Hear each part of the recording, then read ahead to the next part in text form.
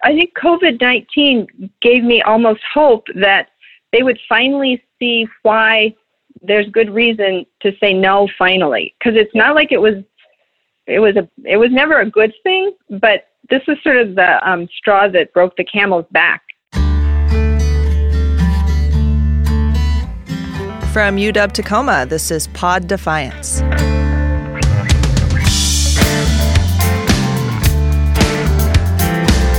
Welcome to Pod Defiance, where we don't lecture, but we do educate. I'm Eric Wilson Edge, sitting in for Sarah Smith. Today on the pod, environmental justice, COVID-19, and an asphalt plant on Lake Washington. For this episode, we're working with the team at Voices Unbound, the project by UW Tacoma Assistant Professor Christopher Schell and Associate Professor Robin Evans Agnew uses different methods, including postcards and podcasts, to get input on environmental issues from groups that are often ignored by policymakers. Evans Agnew talked via Zoom with People for an Environmentally Responsible Kenmore's Elizabeth Mooney about the decades-long struggle to improve air quality in the area. Hi there, this is Robin Evans Agnew. I've been working on asthma and environmental justice for quite a long time at UW Tacoma. And during this time of Earth Week, in the middle of an emergency somewhat of our own making, I'm reminded that the longer game is to look at the environmental crisis of our own making that will put us perhaps in certain ways in similar levels of desperation in the years to come. So perhaps this moment is a time with COVID-19 is a time to reflect on that. Anyhow, this phone call I made with my friend Elizabeth is a partner that I've been working with ever since I started to work at UW Tacoma. Why would someone from Bothell call me and say, hey, will you help us with environmental justice work? I looked around for other people that could help her, and no one else really necessarily from the university community is interested in community movements in this particular way, environmental justice movements with very little chance of success, fighting what they consider to be toxic pollution, while the agencies around them are saying it's not toxic enough, it's not dangerous enough. So I went out to work with Kenmore and the PERC organizations, the People for an Environmentally Responsible Kenmore, right around 2011, and tried to work with them to set up a way that they could organize their community to do an assessment of health issues in their community and respond to that. And we ended up forming a strong relationship over the next couple of years, which resulted in a partnership with the Center for Urban Waters. And just about 2017, we took a group of young people out to Kenmore to actually test the air quality in a one-day moment. But it had a lot more political significance and movement significance for the folks in this small environmental justice community. So this phone interview is in large ways a story about this work, but it's also a story about hope. It's a story about people who struggle and fight for air quality over the long term. And these are people in Washington State who have a great deal of energy and are doing it for free, without any kind of reward except the end goal of improving air quality.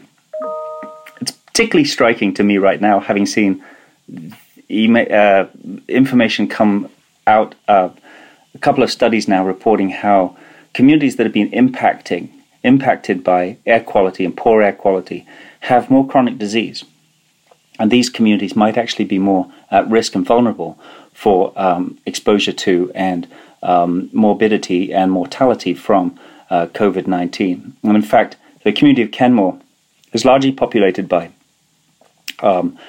older generation of people, retirees largely, a lot still living in trailer parks. These are retirees of color, and these are also low-income families of color in small pockets inside Kenmore. You don't necessarily notice Kenmore as you drive through it on the way to Bothell and the bright and shiny lights of our sister campus up in the north, and McMenamins and the swimming pools and the canals. You kind of forget you've just driven through a big strip called Kenmore. And on your right-hand side, as you're driving to Bothell, there's a massive cement and asphalt plant. That's the last remaining big industrial infrastructure on the shores of Lake Washington. So anyway, this short interview is just a tip of the iceberg in terms of the work we still have to do for Earth Justice and for Earth Week. All right, thank you. I have with me on the call today the most amazing person, Elizabeth Mooney from Perk, Washington. Elizabeth, can you tell us a little bit about what Perk, Washington is and what your work has involved? Thank you so much, Robin. It's a pleasure to be able to talk with you and others.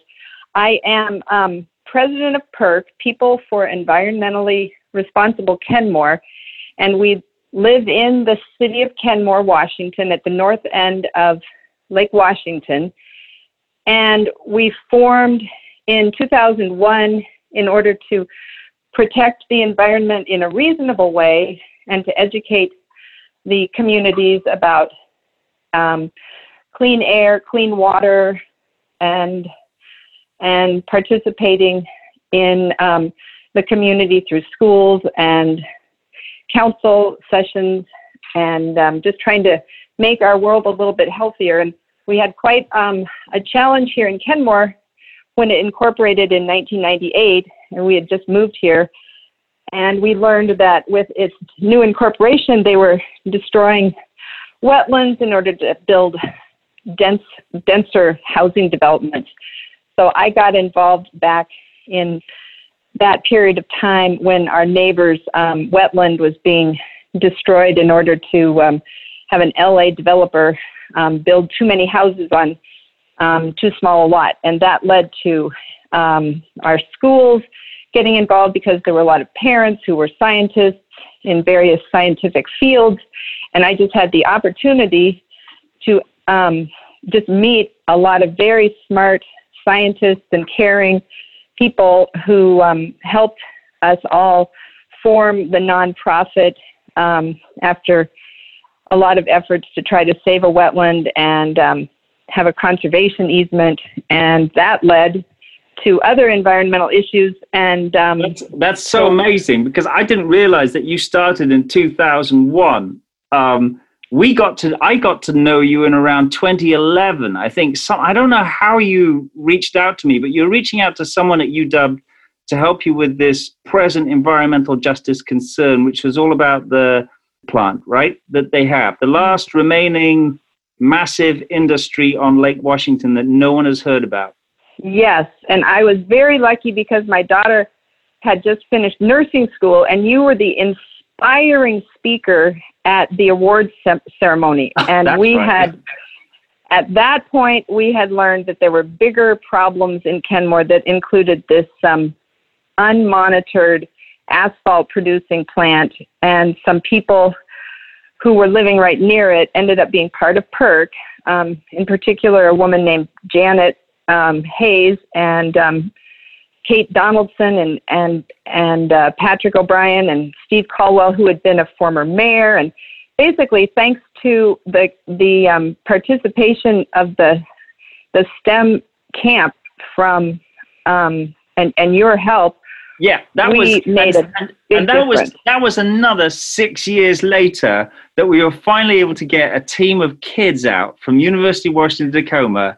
And in the space of one day, we brought air monitors up to Kenmore, because you've been asking the Puget Sound Clean Air Agency, you've been asking other people to monitor the air quality in Kenmore, because you're convinced that the fumes from the asphalt smelter that are wafting up the hill are a threat to the health of the people that live in Kenmore. And there's a lot of retirees, right, that live in Kenmore. But there's some families and low-income children and a bunch of other people that live in that area who were affected. Yes, absolutely. And it's right by the Burt Gilman Trail where people walk and ride their bikes. And, yes, there was Ostrom's. There were people who were calling to say, this is nauseating, I smell the fumes, and what can I do about it? And the citizens were frustrated because they couldn't understand why calling the agency, Puget Sound Clean Air Agency, why they couldn't stop the injustice. So, right, you were just caught in this tangle of bureaucracy. And so we had our math science, because I stayed in touch with you. We had our math science leadership program at that time. These are middle school kids. But we, working with the folks from Science and Math Institute at UW-Tacoma, we brought up air monitors and we set them up on the hill, and we looked for signs of exposure and found some readings up on the top of the hill, especially where it pooled. And we presented our results to the mayor, had a conversation with the mayor. I don't know whether we moved the mayor along at all, but we still kind of ended up with a sort of stalemate where the asphalt plant was still there and still operating, right?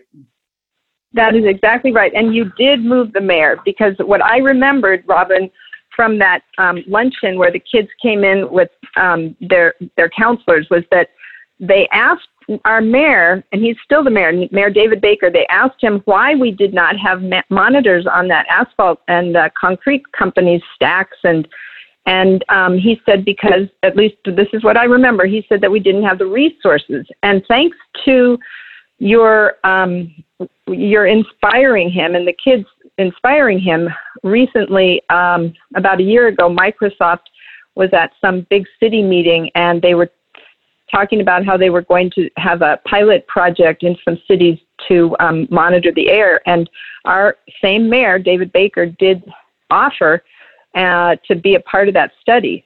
So thank you. Right. And I remember the mayor explaining how he was sort of trapped between not being able to get the funding to start it. It was some crazy bureaucratic tangle that he was in. So they got the air monitors, and all of a sudden, and so that project is ongoing with the Microsoft Maple Leaf air monitors. Very, very exciting new kind of technology that Microsoft is experimenting with.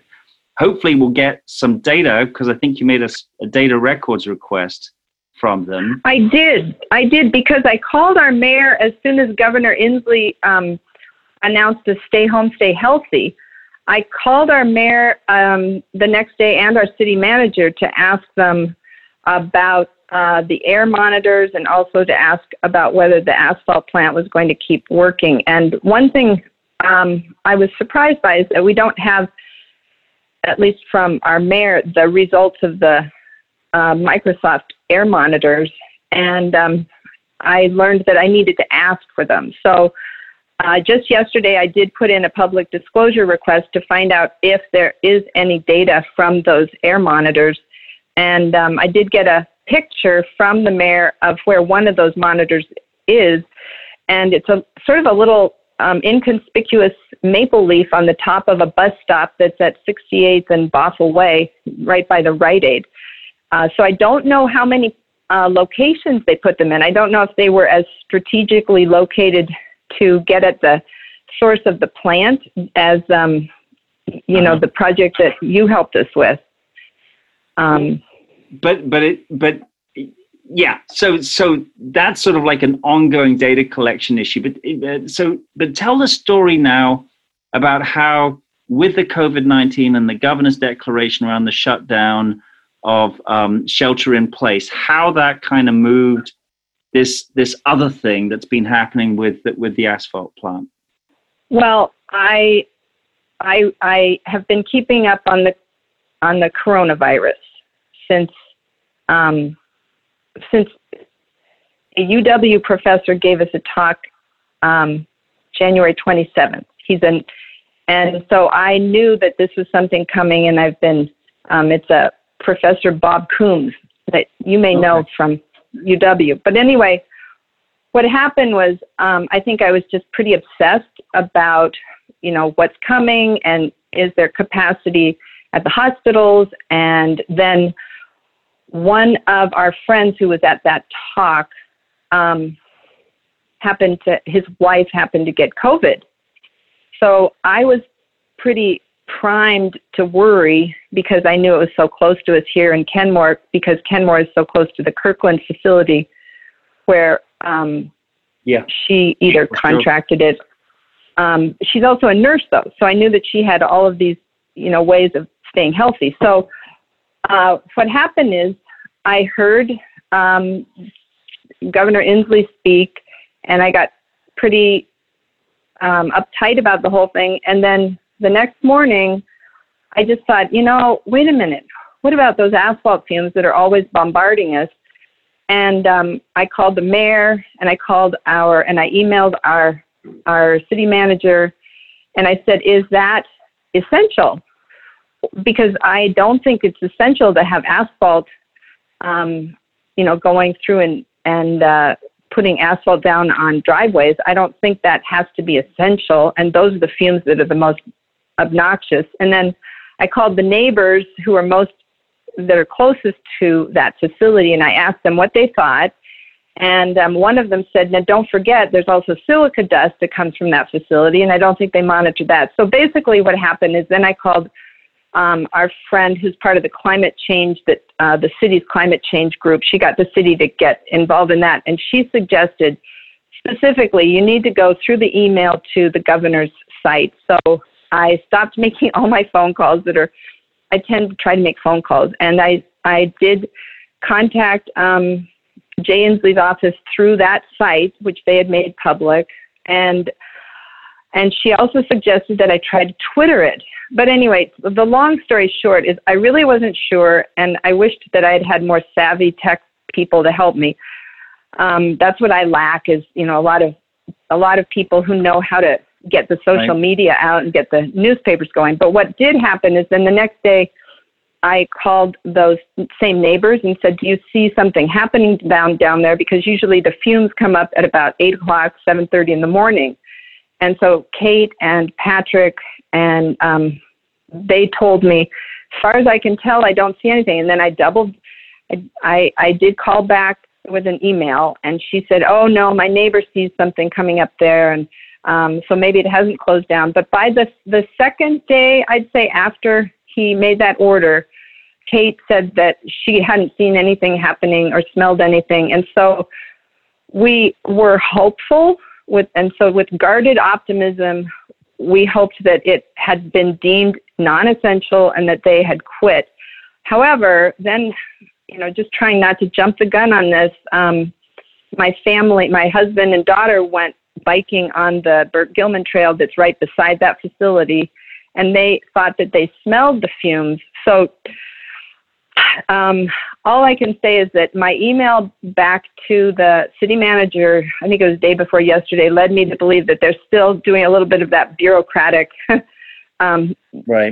system that I can't quite figure out. I don't know for sure that it's been closed. That worries me because I figure once it all opens up, they're going to start chugging away and we will have not gotten organized. But it is true that the fumes that you used to be able to see from Bothell Way, the state highway there in front of it, nobody's seen those happening.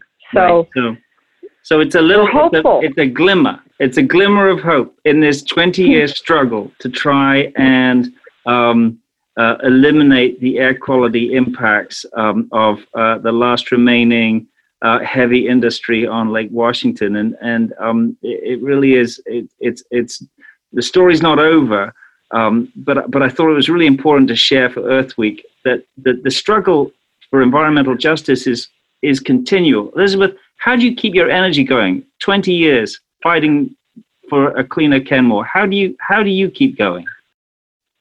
Well, I think I was really encouraged by, I think Governor Inslee closing down non-essentials, I think gave us all hope that we wouldn't get COVID. But I think what just happened is, whether good things happen when you go to sleep and wake up the next morning, the people around here are friends and they are closer. But we've given up hope often, but we have been blessed with there's 3 new council members who saved a wetland at the state park. And one of the people that helped with that gave me new hope, since we saw you and all the kids come up here three years ago. She just has, her name's Tracy, and she's younger. She has a kid that loves the environment, and a mother that has helped. And so I was contacted by her last summer. And so she gave me hope that we could have some success if we just started up with a strategic system. She gathered some kids and parents from a camp, an environmental camp. So she gave me hope that we wouldn't just be barking up a tree anymore if we did it in a strategic way. And so my hope is that through social media and young people and people with school interest and people who want to lead a cause in a successful way, that somehow we could get the word out and, have some help from people that care and that know how to do it in an effective way. We used to talk about putting up protests, but I've always been just too afraid. I don't want to have, really, truly, I've been afraid, because even some of the neighbors that used to complain with YouTubes, they got hate mail. And I'm sort of a scaredy cat about things like that. And that's not a great trait. That's not something that I think I'm very proud of. But with a team of people, I feel much more emboldened. Yeah. So it's a wonderful. That's what I'm hoping for. It's a wonderful story, Elizabeth, and the struggle continues. But thank you for sharing the story on Earth Week. I think it's important for folks in our University of Washington-Tacoma community to know that our reach is far. We're working all the way around Puget Sound area, across Washington State, and in partnership with community groups like PERC of Kenmore, we're seeing some glimmers of light inside a dark time with COVID-19. So I just appreciate an opportunity to talk with you. Thank you very, very much. Me too. And the irony is that, I guess, to be clear, I think COVID-19 gave me almost hope that they would finally see why there's good reason to say no finally. Because it's not like it was never a good thing, but this was sort of the straw that broke the camel's back. And so I'm hoping that Governor Inslee will help us, and that the communities all around this greater area will band together. So please, I welcome everybody to come up here, and I'll come down there. And thank you so much, Robin, for letting me tell a bit of the story.